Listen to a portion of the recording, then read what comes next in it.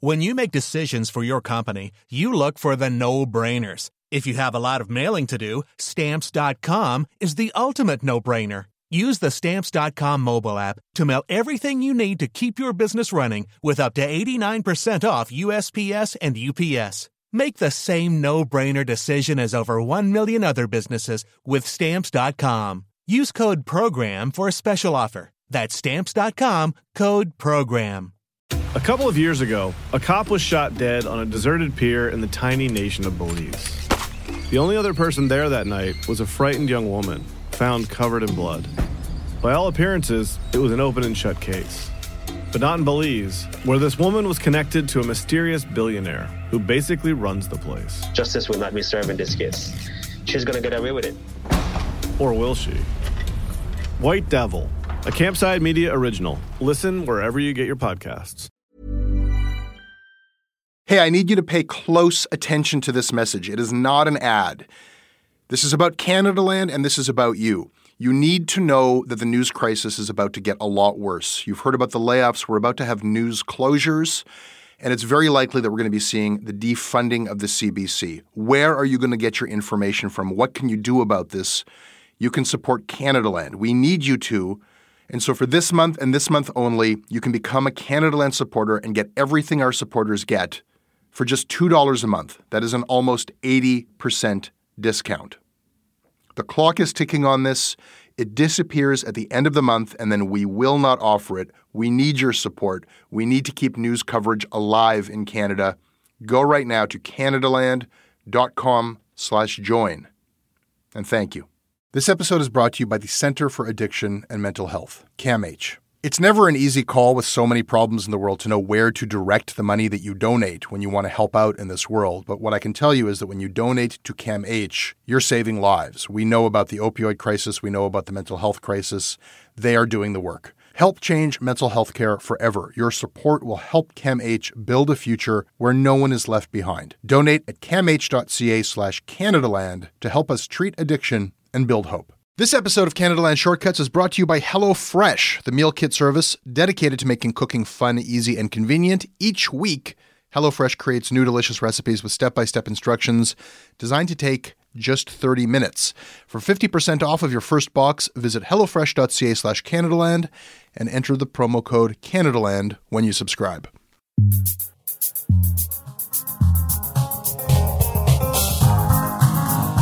Manisha Krishnan. What's up? Senior writer at Vice. Yep. Recovering from a Nickelback show. It was crazy. I loved it, but it was crazy. We could likely talk about that this whole episode. I'll let you save it for something that I hope you write. Welcome back to Shortcuts. Thanks. It's good to be here. Today we are going to talk about the demise of Star Touch. Rest in peace. If only someone had warned them. I know. It was so shocking. We are going to talk about this coming Saturday when this nation comes together to celebrate 150 years of Peter Mansbridge. What will you be doing for the Mansbridge 150? I'll probably be getting drunk somewhere. We're also going to talk about John Kay and his plea for reason and sanity among stupid Twitterland. Oh, I actually agree with him. This is going to be good then. Good to have you back. This episode of Shortcuts is brought to you by Curtis Heffernan, Heather Buchansky, Ayesha Barmania, Jamie Redford, Brandon Bellinger, Martha Troyan, Matt Westphal, and Sam Fakreddine. Sam, why did you decide to be awesome? I support Canadaland because it gives me excellent insight into the media and because Omar Muallim's 4 episodes were amazing. And this episode is brought to you by HelloFresh, the meal kit service dedicated to making cooking fun, easy, and convenient. I spend a lot on Uber Eats. I have an addiction. You are a young journalist. Are you do you live with a roommate or by yourself? I live by myself. I barely cook. Yeah. So later on you will discover this, but you get the takeout thing, especially if you have a family, kids, you feel guilty about it. It's expensive. It doesn't make you feel good. No, I feel guilty now. You should feel terrible about I hope you're feeling awful. The problem is that cooking I love cooking. I love cooking with my kids around. I think it's a good thing to do, but the meal planning. It's the meal planning and it's the waste, and HelloFresh removes all of that. We had these chicken sliders last night, these pulled chicken sliders. It's like, this is tasty food that you want to eat. There's some coleslaw. There's always veg. It's locally sourced. It takes under 30 minutes. Everything arrives in this insulated box. and it takes all of the thinking about it out of it. It's just that 30 minutes of cooking. That's it. So I'm into it. HelloFresh sources the freshest ingredients measured to the exact quantity needed, so there's no food waste. You can sign up for food for you. You can sign up for food for you and your partner, you and your kids. Get 50% off of your first box. Try this thing out at hellofresh.ca/Canadaland. Use the promo code Canadaland. Might actually do that.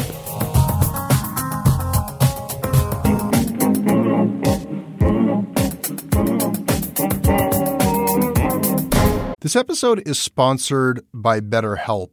It's amazing the things that we tell ourselves to talk ourselves out of getting help. Anybody who's actually gotten help knows that the process of getting things off your chest, of taking your stressors, your problems, and just like not letting them be bottled up, working through just conveying them to somebody, half of the battle is just doing that. You unburden yourself. And you know what? If you have a real mental health professional, no, they don't have magic bullets or magic words that make it all go away. But often they can help you see things a little bit differently and guide you to strategies or tools or to a new perspective that actually does help. As the largest online therapy provider in the world, BetterHelp can provide access to mental health professionals with a wide variety of expertise in mental health. Because you listen to this podcast, you get 10% off of your first month at betterhelp.com/Canadaland. That's betterhelp.com/Canadaland. This episode is brought to you by Douglas, a mattress trusted by more than 200,000 Canadians from coast to coast to coast. Trust is important.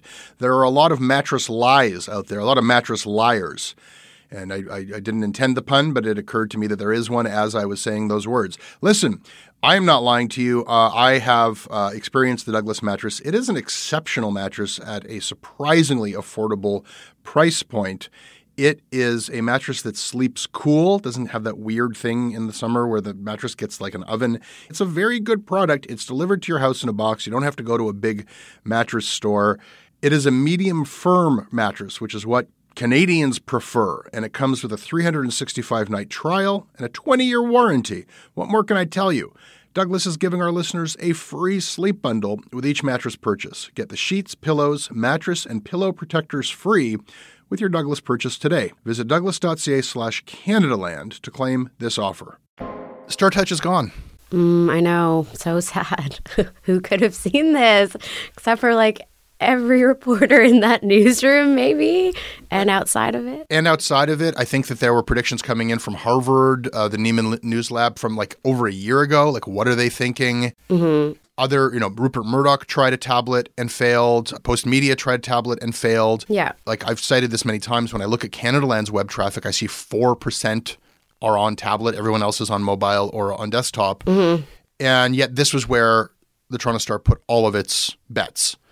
Insane. We are being a little bit snarky here about the lack of surprise.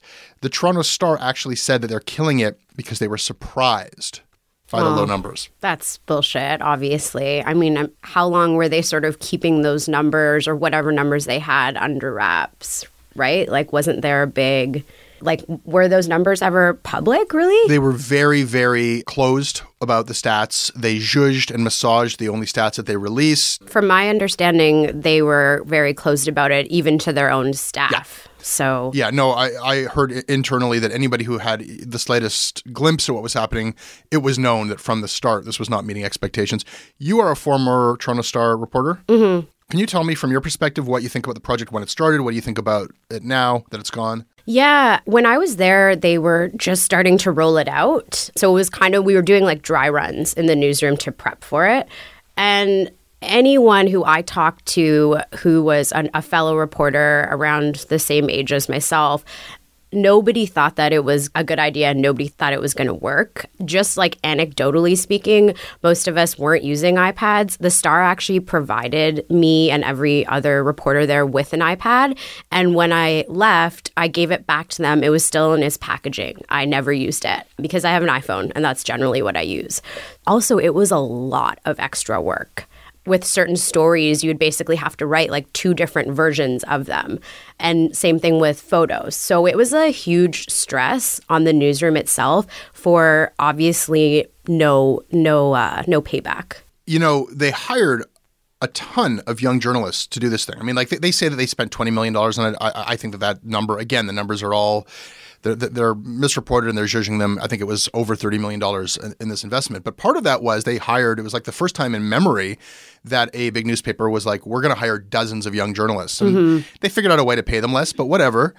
And I feel like the folly of StarTouch made fools of everyone, because though everybody, being critical young digitally savvy journalists, knew this doesn't sound right, your job is tied. It's like, well, I get to be a journalist. I get a paycheck.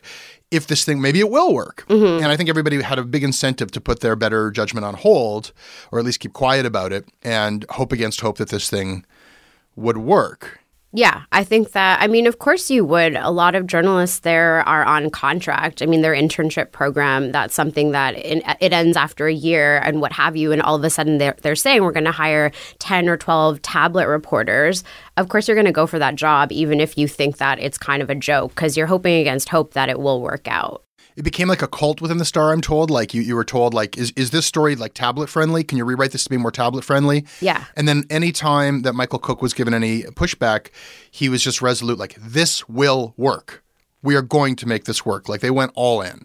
I mean, I honestly don't know what the consultation process was like, but I truly believe that if they had had an open consultation with reporters there, and frankly, if they had a better newsroom culture where you felt like you could just speak out and voice dissent, maybe they wouldn't have made such a huge mistake, because I think their own newsroom would have told them, like, this is a bad idea. But they don't have that kind of a culture there, or at least they didn't when I worked there.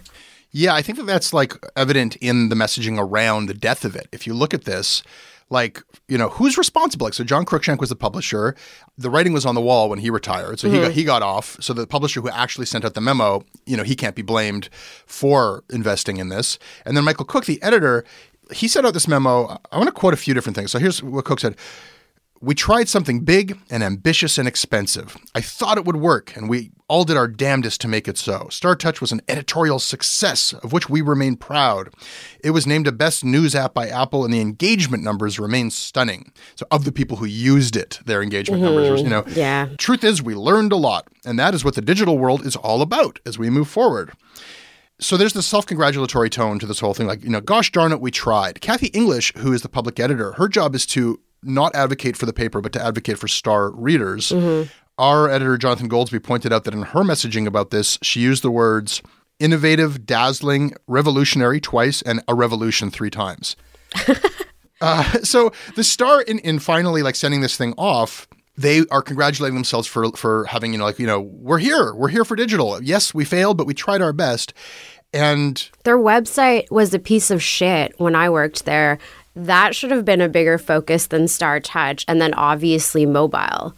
Like, it's like, why even skip ahead of the fact that your website is a piece of crap and go into this like $30 million tablet project? Because they are old people who don't understand digital. I mean, seriously, like when I had a brief collaboration with the Star and with Michael Cook, he did not understand Twitter. He did not understand social. He still had a very old newsman, kind of 10-year-old. This digital stuff isn't the real stuff. The print stuff is the real stuff. And he was derisive openly. So it was strange to me to see him like having drunk the Kool-Aid and like StarTouch. But you can fool someone who's that out of touch, you know? Yeah. And I think La Presse came with these magic beans, you know, like, this is what works.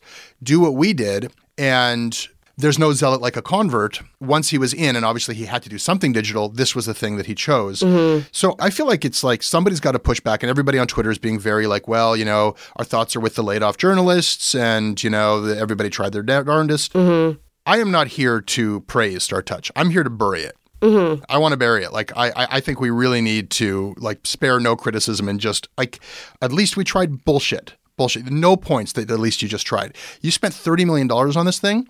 Like, how much journalism could that have bought? It's such an arrogant, it's insulting that they wasted that much money. Or, okay, I think that what does the Star do well? Investigations, journalism. If the writing is on the wall that advertising is drying up, like, let's just make this the best paper in the country so that when advertising dries up for everybody and news is something that you have to pay for, or because advertising isn't paying for it, we will be the best paper.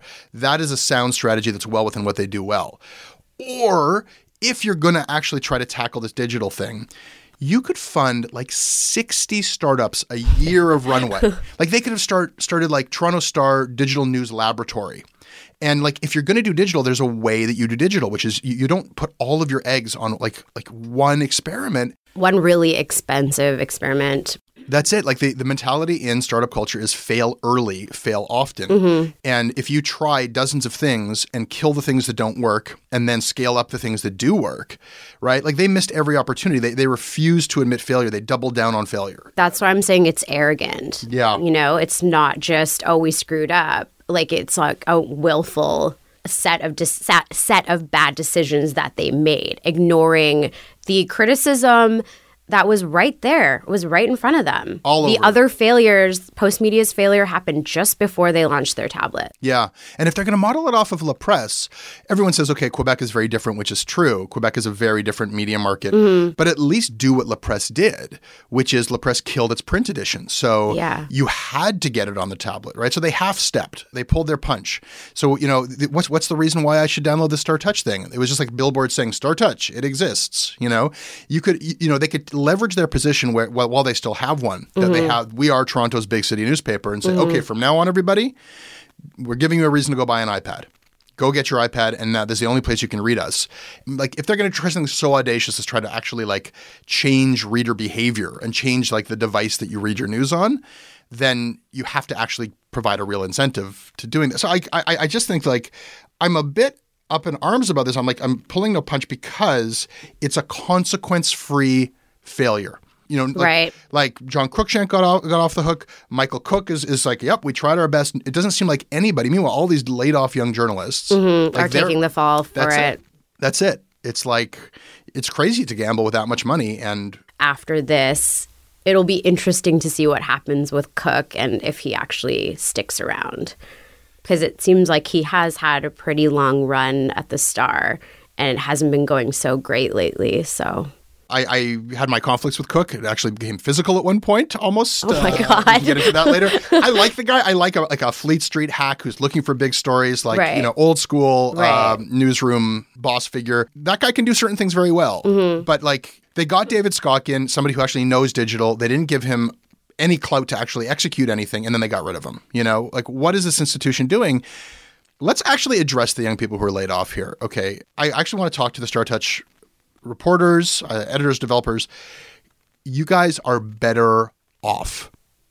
Like, you are better off. I know that rationale that you make, like, well, at least I'm getting paid to do my job. They took years from you.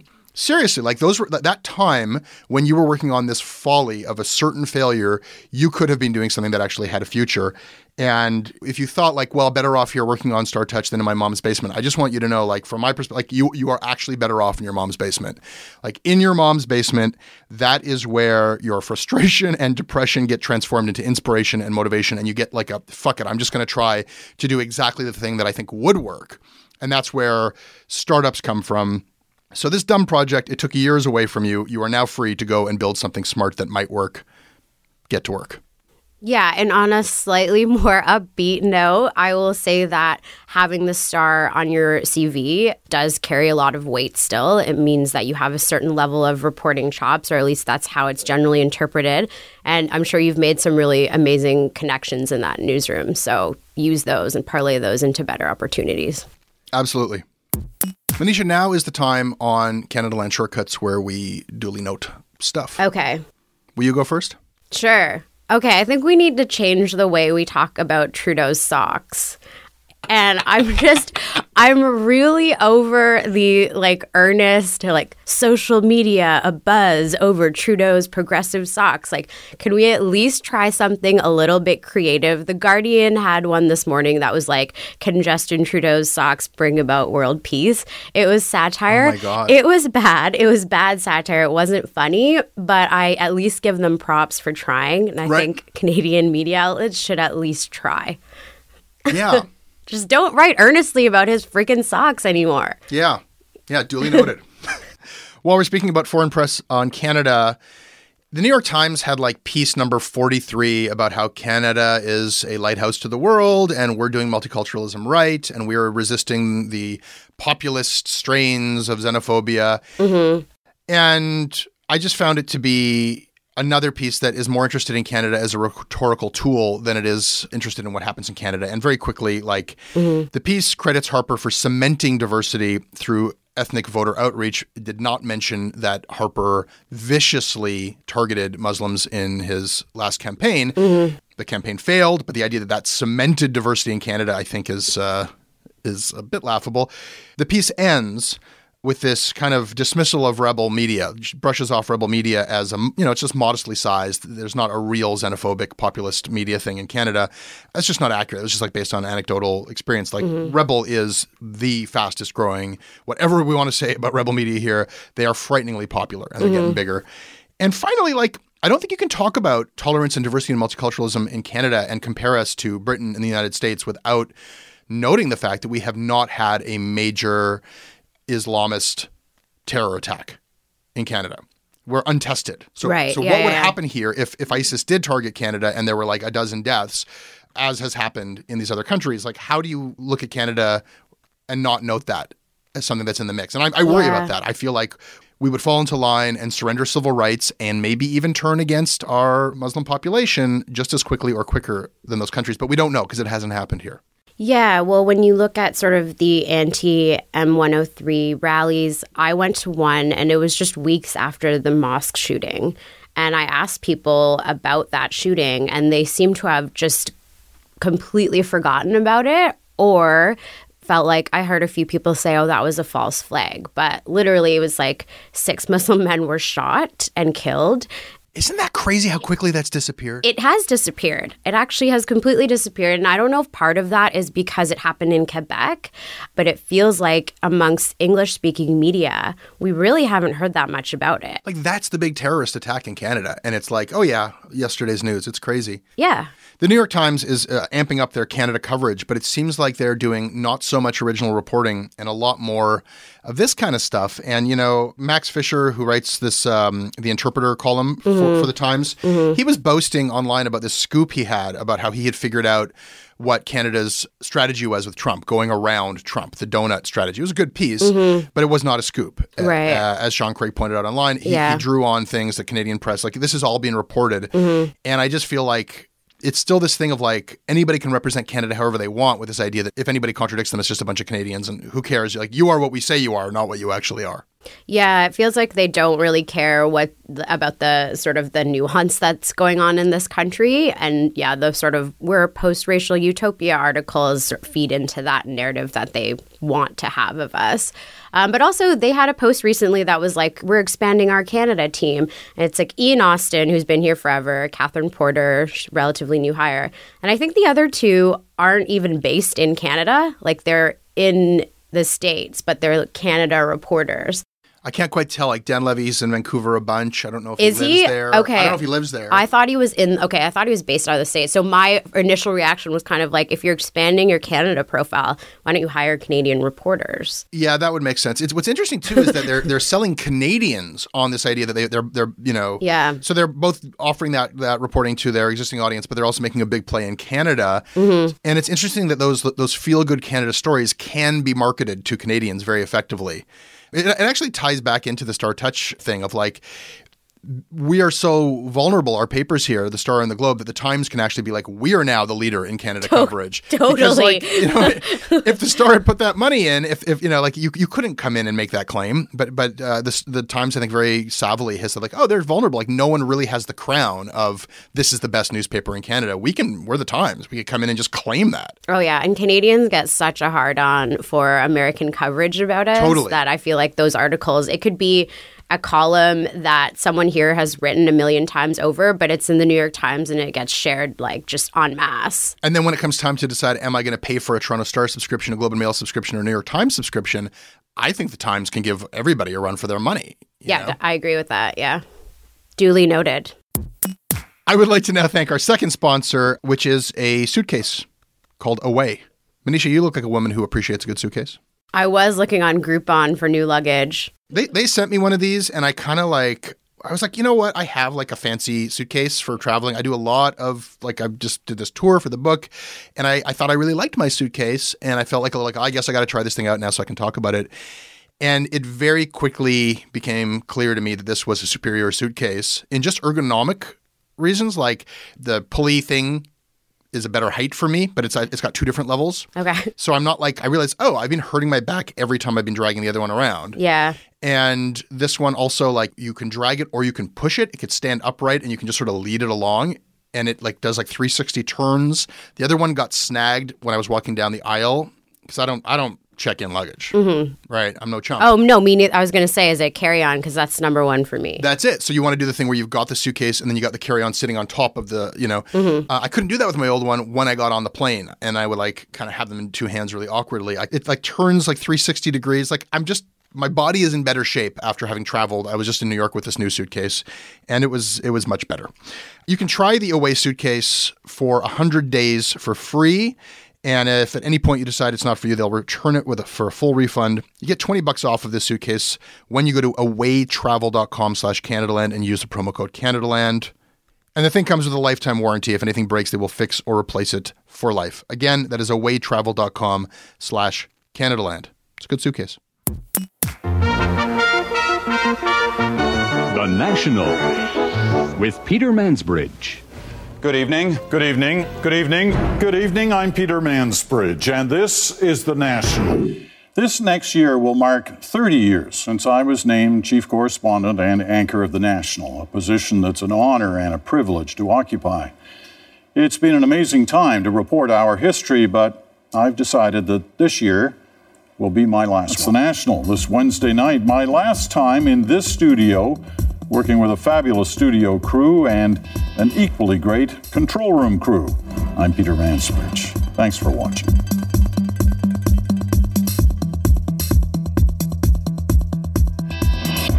Manisha, how are you doing emotionally with this Mansbridge departure? So when is that again? On the day that this nation turns 150, he will disappear in a plume of red and white smoke and go, well, he's not going anywhere, actually. He's still going to be on the CBC all the time.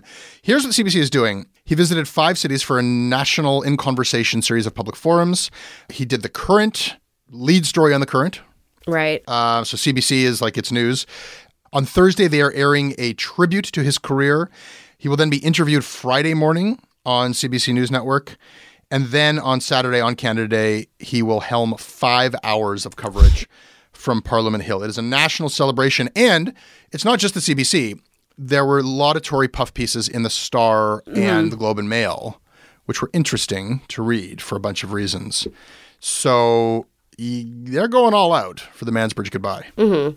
Well, I mean, yeah, I'm not really surprised. There seems to be sort of a religious, like, blind love for the guy. I'd rather just go out quietly, he told the Toronto Star. Good job. Okay, here are some things that I'm going to point out about this, and I'll just point them out. Sure. Neither of these profiles, the Star or the Globes, made reference to the fact that there are some controversies in Peter Mansbridge's career. Mm-hmm. He took a lot of money, as we reported, from the oil industry for a keynote speech. The oil sands are a very big topic that he frequently moderates debates about. He took a huge check from them. And this CBC basically, after some dancing, has since forbidden him from doing so. This is an obvious conflict of interest that he never really talked about. Mm-hmm. The Globe did point out that Mansbridge is a ratings loser and that the National has been losing audience for years and years. Mm-hmm. So it's not like they're keeping away from that. They're using the CBC's own numbers, which are manipulated because they count the reruns and that he's on 3 different networks at once or whatever. If you just compare his broadcast on CBC to CTV and Global, he's in 3rd place. And the numbers have been going down, down, down. Mm-hmm. So that's recognized. No one talks about why they're going down. Right? Mm-hmm. Like, why is Peter Mansbridge? He's much more famous. He's much more of a national icon than Lisa Laflamme. Right. Why do so fewer people watch the national newscast? I would submit to you that the reason why is that the CTV newscast is actually a newscast. Right. You know, the National's got like 10, 15 minutes of news, and then it's PD and his pals doing panels. Mm-hmm. Whereas cronies and like they are like the most important people in Canada talking about what's going on. And it's boring, you know? Yeah. And they have tried, I know that the CBC has tried to minimize those panels and do more news stuff, and he won't let them. Okay. The coverage about Mansbridge is lacking the backstory of what happens within the CBC, which is that this guy is incredibly powerful. Mm-hmm. and has blocked any attempt to modernize or change the National. And that's why they're replacing him with 3 anchors, not just one. Part of it is, like the one anchor voice of God thing is played out. Yeah. But they don't ever want to be in a position anymore where they've got like one huge host superstar who can call the shots. Yeah, it seems like they've had that. That's like a recurring issue. Yeah. So like good for them. They're trying to finally do something about that. Mm-hmm. It is weird to me that everybody falls in line in the media and deifies this guy. Is it like when people die and you kind of have this romantic revisionist sort of obituaries or eulogies or whatever, and you kind of, is it sort of like I haven't personally read a lot of Peter Mansbridge tributes. That's not something that I would click on. Right. But I'm feeling like maybe that's what's going on here, is that someone's on their way out anyway, and so people are just like, oh, let's just say nice things. Well, that would be like, let's not speak ill of the dead as we did when they were alive. No one's ever spoken that ill of Mansbridge. Mm-hmm. He's been really protected. It's interesting. Like if you read between the lines, like the Globe and Mail is like writing this total puff piece on him, and he refused to speak with, like, why would Peter Mansbridge refuse to speak to the Globe and Mail for a piece about how great he is and how great his career was? He gave an interview to Vinay Menon at the Star, and canny readers will remember that during the oil sands speaking scandal, Vinay Menon was a Peter Mansbridge loyalist. And there was a piece, he gave him an exclusive where it was all about how Mansbridge is CBC's anchor in a storm, totally downplaying this conflict of interest. Mm-hmm. So this is, Mansbridge has played politics and done favors for friends. I mean, I remember, like, how can you write about this guy's career without mentioning A, the oil sands thing, B, like he commands, I think, more than twice the salary of Elisa Laflamme for a show that gets so, like, over $1 million a year, as we reported. Mm-hmm. Not talking about that. Not talking about bad interviews. I mean, that's what I think of, is that he interviewed Marie Henein really poorly. He messed up the Rob Ford interview. Oh my God. He's not good at accountability interviews. No, he doesn't like to confront people. No. And I think that part of his success has to do with that he is a reassuring and calming presence for a country that likes to be reassured and calm. He's a granddad. He's that granddad figure, right? So that's, he's good at that. And he's good at like live broadcasts. When things are going crazy, he is calm. Mm-hmm. And that's what he does well. When people need to have their feet put to the fire, he's terrible at it. Mm-hmm. But then when Lyndon McIntyre, talking about like just the way he exerted power at the CBC, when Lyndon McIntyre had the temerity to say that Mansbridge is, quote unquote, no shrinking violet. That was his Mansbridge diss. Okay. That's code for the fact that the guy can be really difficult to work with. Right. Which is very well known, that he's a terror at the CBC. Really? Okay. I didn't know that. Big ego and plays favorites, and he's got his inner clutch of people. Okay. Lyndon McIntyre grazed that. Lyndon McIntyre has a distinguished long career at the CBC. Mm-hmm. And on his way out, he said, in answer to a question off the cuff, well, Mansbridge is no shrinking violet. Jennifer Harwood, who's one of the Mansbridge loyalists who ran the CBC News Network, banned Lyndon McIntyre from CBC News Network for saying that. And we haven't seen Lyndon McIntyre. Like, Mansbridge will be back again and again on the CBC. We haven't seen Lyndon McIntyre since he retired. Like, he left the CBC with a very bitter experience. It was the court of Peter Mansbridge. Okay. And, your words, not mine. Lots of internal stuff. Right. There's other stuff too. Okay. Also in his closing interviews, Mansbridge said, I've taken hits for the team here at CBC. I was a lightning rod for controversy. I mean, it's just like, give me a break. The opposite is true. Like the institution covered up everything for him. The speaking stuff, they totally got out in front of that. He never had to answer for that. Mm-hmm. All of this stuff. And then the media falls in line, which is what brings us to... I feel like you need to write the Mansbridge farewell that this country deserves. I'll tell you the truth. I have been getting people coming to me who've worked with him throughout the years. Okay. There's a lot of stuff that people wanted to talk about, and he's feared. Okay. And this is a show where I'll go that far but no further, and maybe now people will finally talk about it. Mm-hmm. But there's still this Canadian thing of like, we don't do that. That's petty and bitter. Like, give the man his due upon his retirement. Let's not talk about these things, scurrilous rumors and whatnot. Like, there's a connection there with what we're going to talk about now, which is the John Kay piece. Okay. About how Twitter has ruined the conversation. Mm-hmm. I know that you have some thoughts on that piece. Yeah, I mean, I just want to clarify that I had tweeted that I wouldn't have had the balls necessarily to write that piece. And I feel like that's maybe being misinterpreted as me saying John Kay's brave. And that's not actually what I meant. I can see why people are interpreting it that way. I just meant that, like, from his point of view, as he said in the piece, he's privileged, he's financially independent, he's fine, and he doesn't mind sort of pissing people off. And that's kind of what his brand is sort of about, or as at least a lot of his columns are about. I just meant his thesis is one that I had thought about writing about. Can you tell everybody who might not have read that very long piece what his thesis was, as you recall it? Okay, I think the thesis is just that he was focusing on, I guess, amongst progressive left voices on Twitter, how if you have an opinion that dissents from, he calls it groupthink, I guess. You know, I would say if you have an opinion that kind of dissents from what the loudest progressive, quote unquote, voices are saying on Twitter, you can sometimes feel intimidated about sharing that opinion because you don't want to get mobbed. Basically, you just don't want to get attacked. I feel like I guess there's maybe some nuance lacking in some of the conversations that take place on Twitter. I don't think that's a revolutionary thing to say. And so I think personally myself, I've had opinions that, you know, I haven't necessarily felt comfortable sharing because I don't want to get labeled as like a misogynist or a racist or whatever.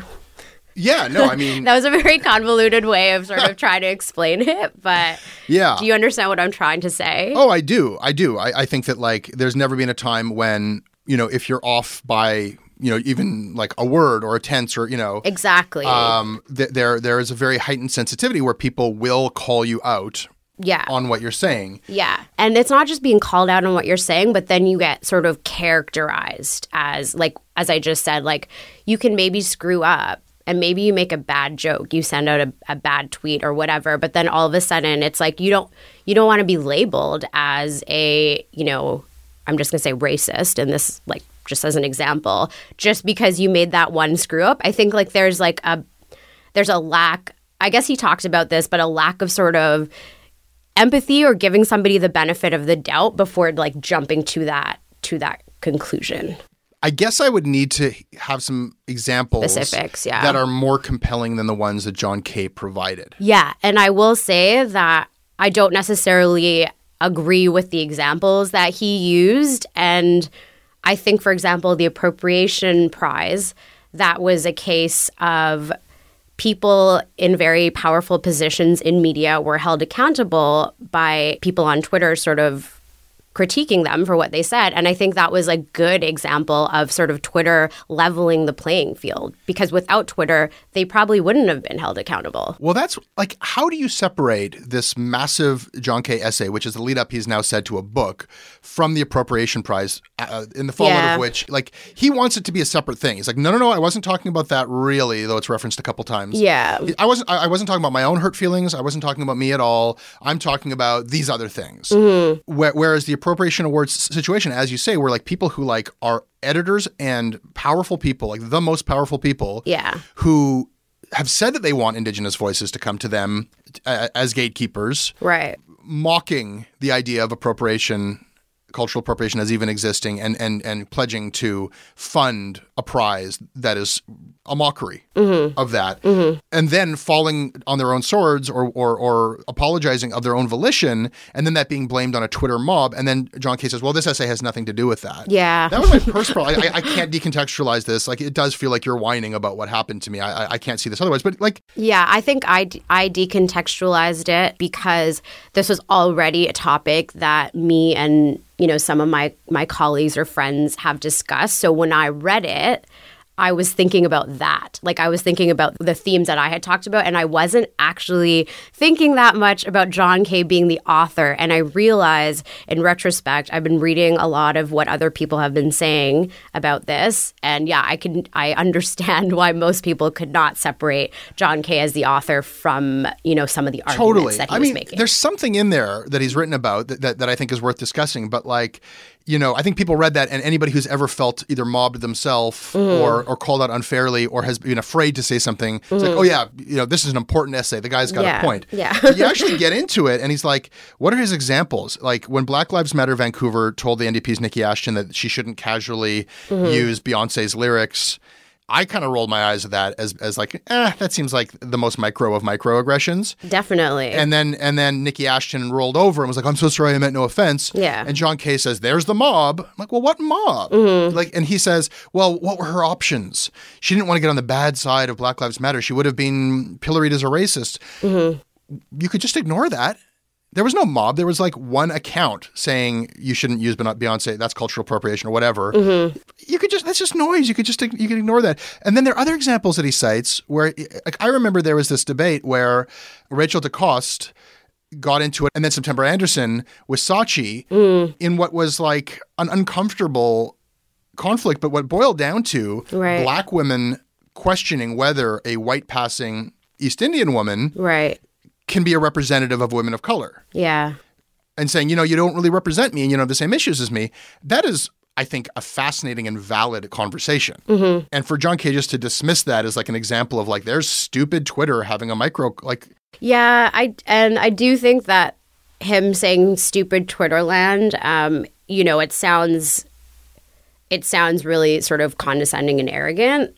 I will say, though, that, your reaction or Goldsby's reaction when people tweet something like, oh, not going to bother reading this John Kay piece because there's better things to do with my life or whatever, that also comes across as arrogant and condescending. And that for people like me or other people who actually feel like there's a valid nugget or two in this that's worth discussing, when I see stuff like that, then that kind of pisses me off because it's like it feels very reductive and dismissive to just be like, oh, this essay isn't even worth reading, when frankly it does actually resonate with a lot of people. And I'm not just talking about white guys. I'm talking about like other women of color reporters that I'm friends with who also agree with some of the things that are being said. Well, not to make this all an identity politics thing, but shouldn't those be the people making the argument? Like John Kay has had terrible takes again and again that he deserves to be called out for. And so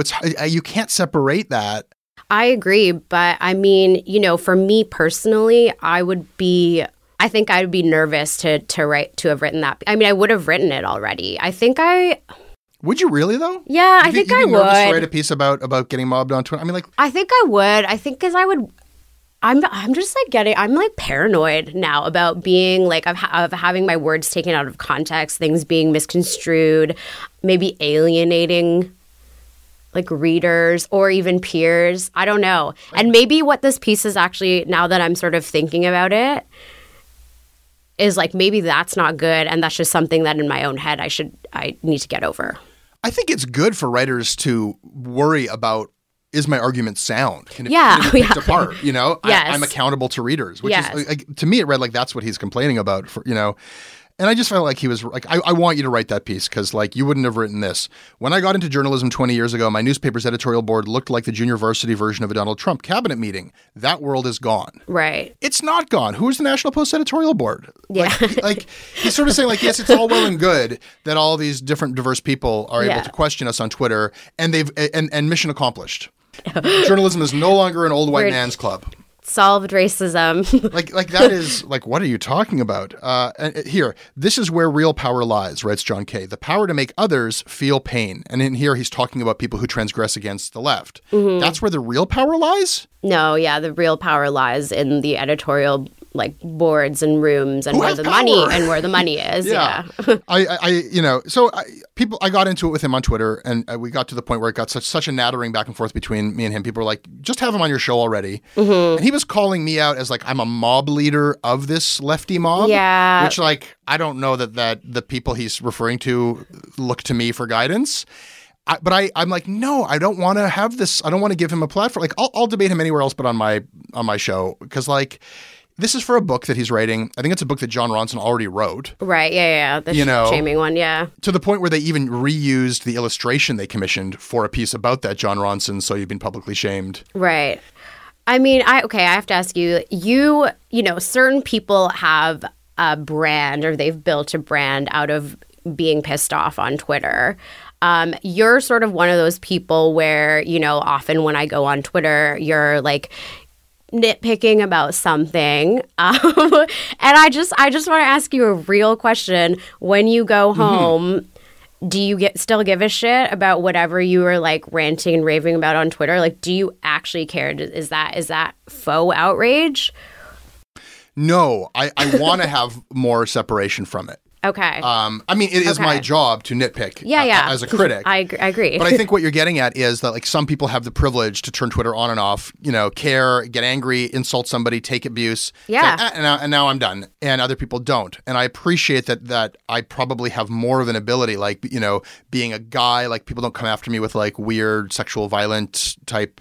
I've been singled out in ways that made me feel vulnerable for like anti-Semitic, pretty awful comments like that I'm just like, oh, somebody really hates me and they hate me in this racist way that is associated in my mind with violence. But it's nothing like what I think women on Twitter and women of color on Twitter deal with. But yeah, I think it's impossible to be involved in, and sometimes I'm fielding criticism from like 10 different people at once, 10 smart people, like 10 journalists who feel like they're insulted by what I've said and that I'm wrong. I can't just be like, haha, I've trolled y'all.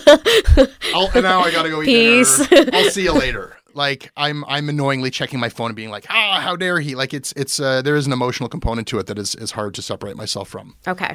But to kind of go full circle here, I guess why I feel most put out by this essay is not necessarily that he's come after me. Like I think he's trying to engage me in a Twitter, like ironically enough, I think he's trying to troll me so that we fight and that there's as big a controversy about this as possible. So that when the book comes out, it's this like much debated, this controversial John Kay book. Yeah. I'm happy. Like I have fun. Like I kind of like John Kay. It looks like you guys were having fun. I got no problem with sparring with John Kay. The part that where I found his argument like offensive is like based on what he actually believes.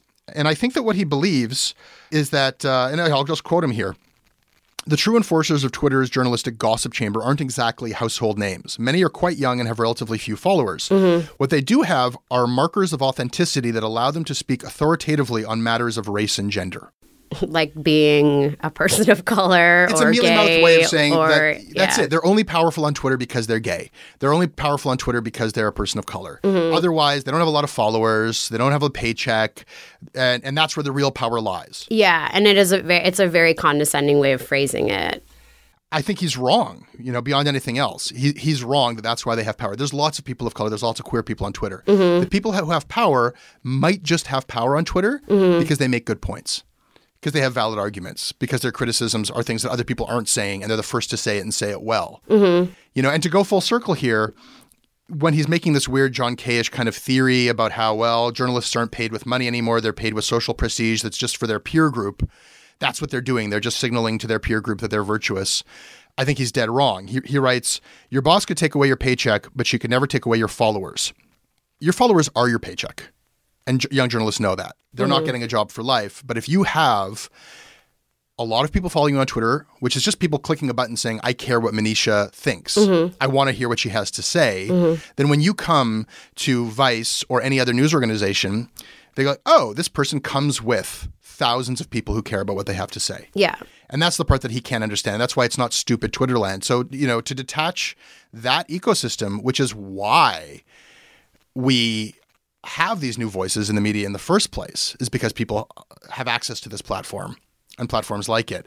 To dismiss it as just this mob frenzy, stupid Twitterland, it seems like a big step backwards. It's a step back to a time when Mansbridge goes out and nobody talks about any of this stuff, and we all just pat him on the back. Yeah, I agree. There's a lot of smart young journalists, young people of color on Twitter who have huge followings and they make great points.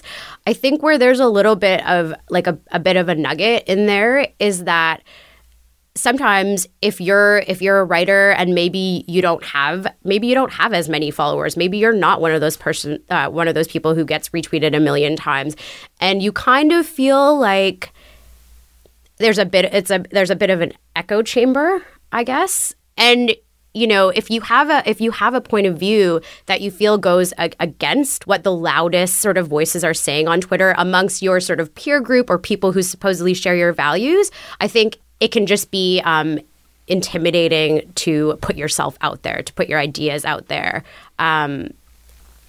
because you don't want to get attacked. Yeah.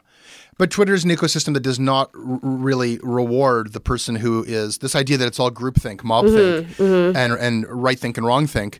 The person who just says, yeah, retweet. Yeah. There's no prize for that. Yeah. It's the person who actually says something new. Yeah. But then it's a nothing venture, nothing gained. You know what? I think that there is a piece to be written about the pressures of ideological conformity, such as they are, within, this community. And I think that this is a lousy piece because to have this whole conversation separate from right-wing trolls who actually have organized campaigns and that are about intimidation, doxing. If you're going to focus on progressives in the left and what's happening there, I still want to read that from somebody who knows what they're talking about. Write it. Okay, maybe I will.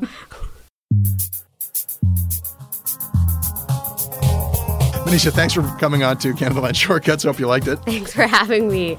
Everybody, you can email me at jesse@CanadaLandShow.com. I read what you send me, and I respond when I can. We are on Twitter at Canadaland. Manisha, where can people find you? On Twitter, Manisha Krishnan. Our website is CanadaLandShow.com. Our crowdfunding site is patreon.com/CanadaLand. A couple things to tell you about. We have the final episodes of Commons and The Imposter of the season this week. They are fantastic episodes. Check them out. Also, on Peter Mansbridge Day, also known as Canada Day, this Saturday, if you missed the Canadaland Guide to Canada World Tour of Canada, we are going to be releasing a video of that performance. The live show in Montreal, maybe even the live show in New York, which is kind of different. Maybe we'll just put them both out there. Anyhow, check it out on our website. We're going to be putting up videos. This show is produced by Russell Gregg. If you like what we do, please support us.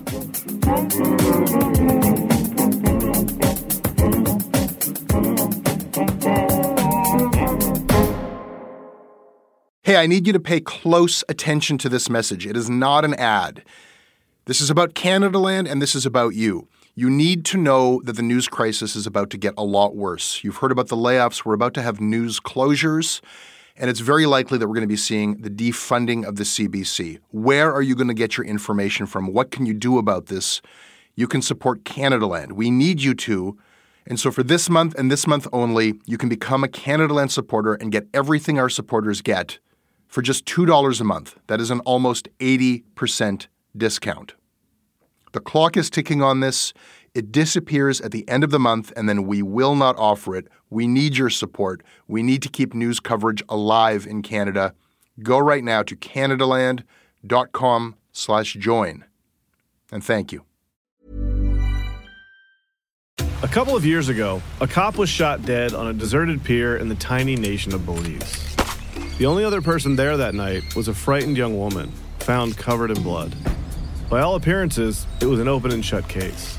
But not in Belize, where this woman was connected to a mysterious billionaire who basically runs the place. Justice will not be served in this case. She's going to get away with it. Or will she? White Devil, a Campside Media original. Listen wherever you get your podcasts.